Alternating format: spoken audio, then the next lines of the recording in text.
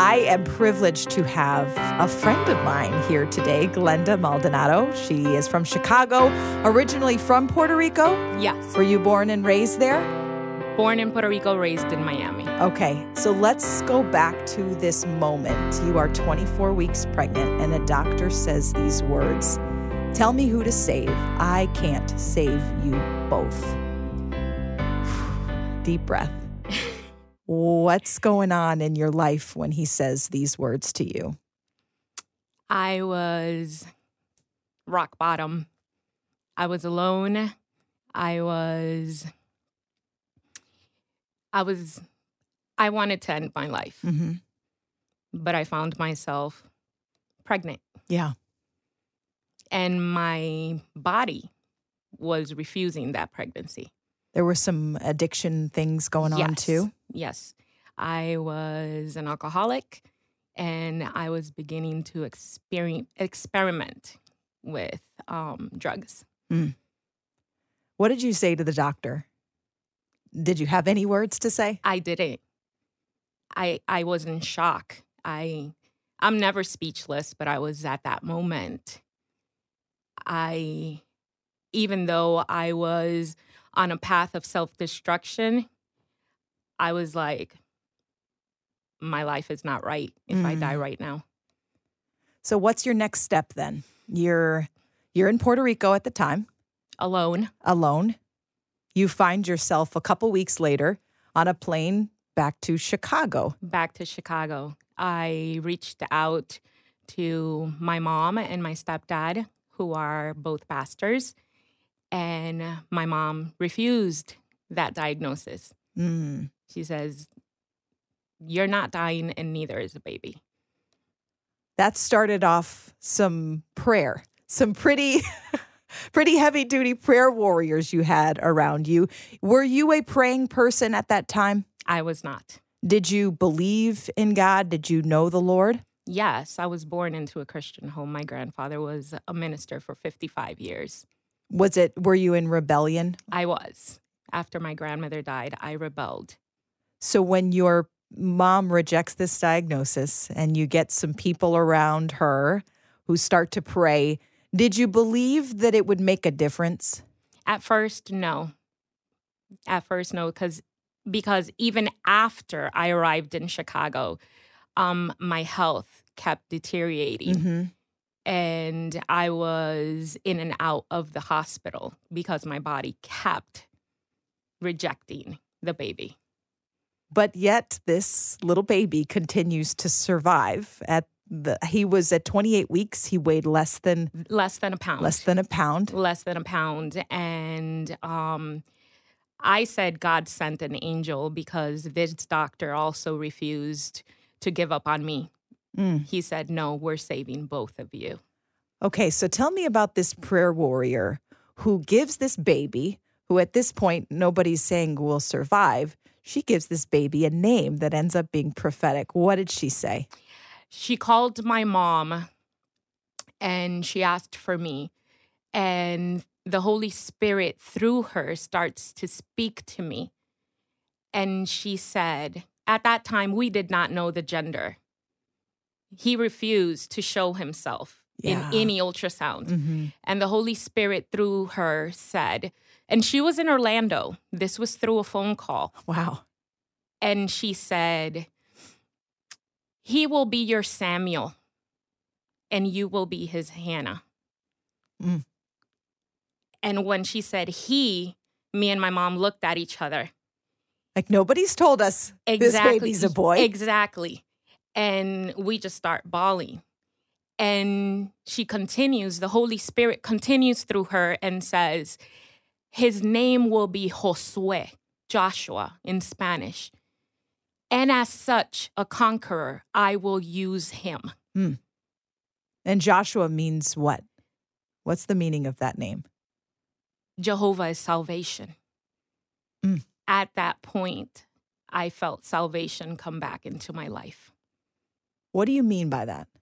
I was lost.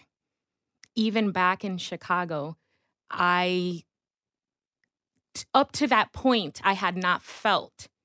From 1999 to August 2004, I had not felt God's presence in my life up to that point. Yeah.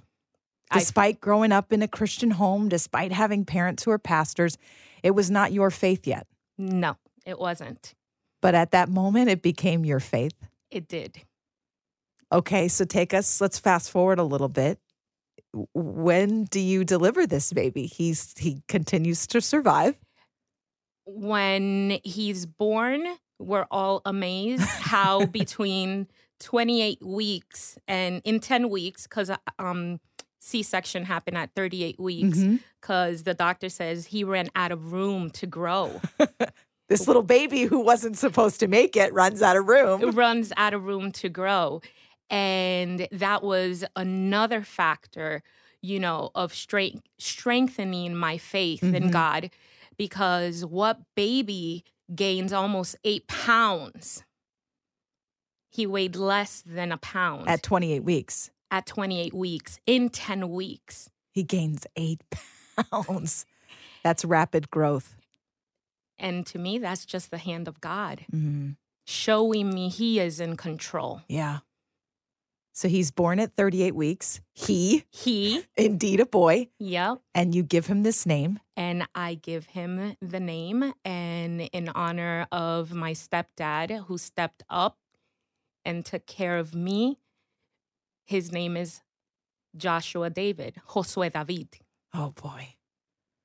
So what do you do when you become a mom and all of a sudden your life has been changed? You've seen God perform this absolute miracle. You survive. You have this baby boy who was prophesied before he was even in your arms. Now you're holding Josué. What's going on in your heart? What does your faith look like then? I remember sitting in the hospital bed just looking at him, and not a burden, but this charge came over me, and I just kept looking at him, and the words kept repeating in my head, "You're his Hannah." I had to protect him. I had to literally give him back to God. And I took it to heart, and that's what I did. What did you do? What did that look like? What did that giving him back to God look like? Usually people wait maybe a year for the, dedication.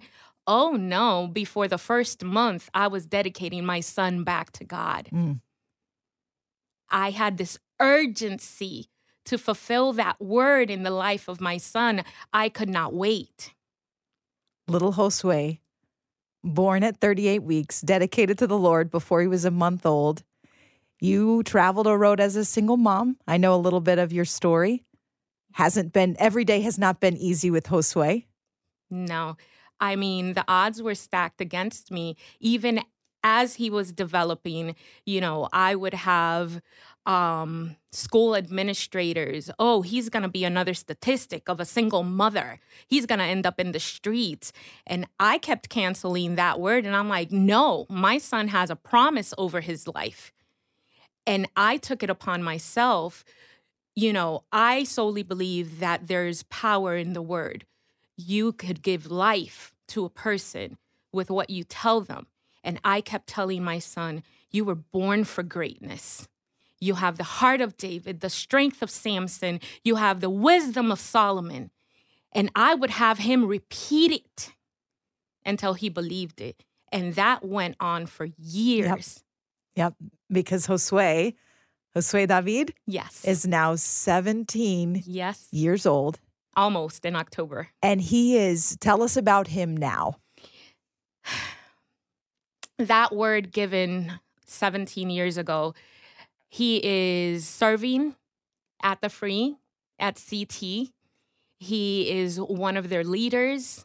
At Chicago Tabernacle, which is where you go to church. Yes. In October, it'll be 10 years that we've been part of the Chicago Tabernacle family. And he gets mad at me when I can't take him to serve. And it's like a desperation to be in church, to be involved in the things of the Lord, as trivial as they may be, as it could be even park night for the free. And he needs to be there. And he needs to be there. He wants to be the first one to arrive and the last to leave. Does he know about this promise that was spoken over him? Yes, he does. And what does he make of it? When he fully came to understand what that word meant, he told me, Mom, now I understand the tugging in my heart to serve. So he knows. And he, as of, I want to say a month ago, he told me, Mom, I'm going to be a pastor. Wow. So what do you say to someone who's where you were at 4 months pregnant, rock bottom, life out of control, sees no way out? What do you say to that person right now? I would tell them what my grandmother told me on her deathbed. And this was years before Josue came along. Cling on to God. There's nothing in this world that could take you out of the pit you're in but God, because I lived it.